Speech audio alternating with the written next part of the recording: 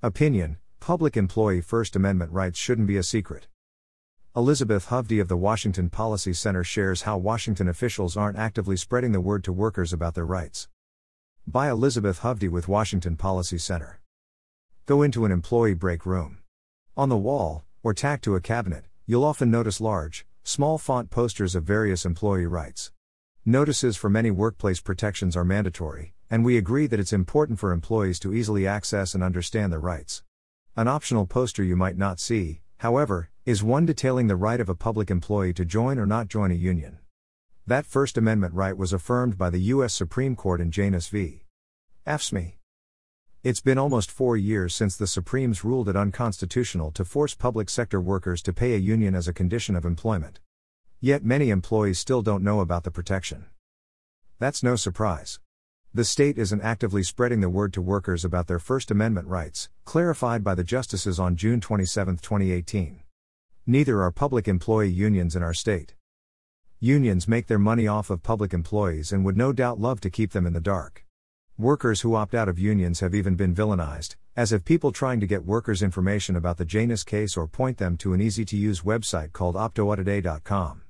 The site, run by the Freedom Foundation, offers workers information about what are known as Janus rights, providing them an easy-to-use opt-out tool. Taxpayers are the ones who pay public employees' paychecks, not union bosses or lawmakers. And public sector workers should know that they don't need to lower the wages they're paid or belong to a union that has them financing politics with which they disagree to keep their jobs. Washington voters can also get rid of politicians if they feel they aren't treating workers fairly.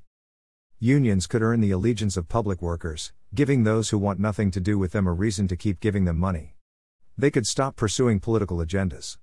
In other words, they can become responsive to their members and make themselves attractive to potential members so that they earn voluntary membership, something every other private organization, and these unions are private organizations, must do.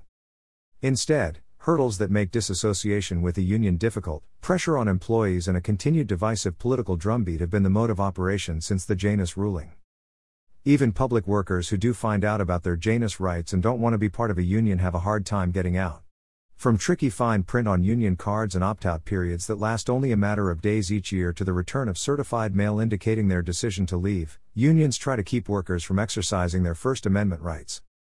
Constance Cook, a high school teacher in Washington state remarks, "My dad was a union leader for many years and I am willing to support those who fight for fair wages and working conditions. However, I am not willing to support an organization with an agenda I don't agree with." She adds that the Janus decision should make opting out easy.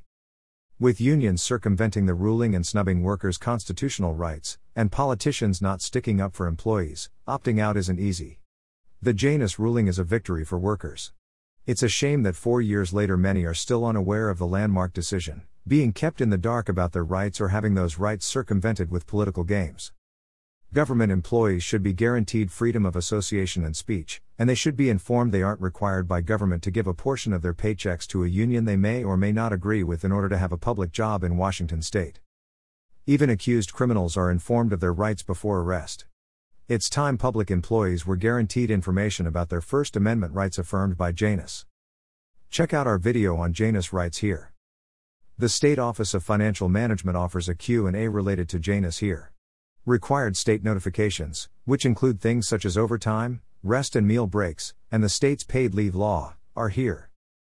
Elizabeth Hovde is a policy analyst and the director of the Centers for Health Care and Worker Rights at the Washington Policy Center.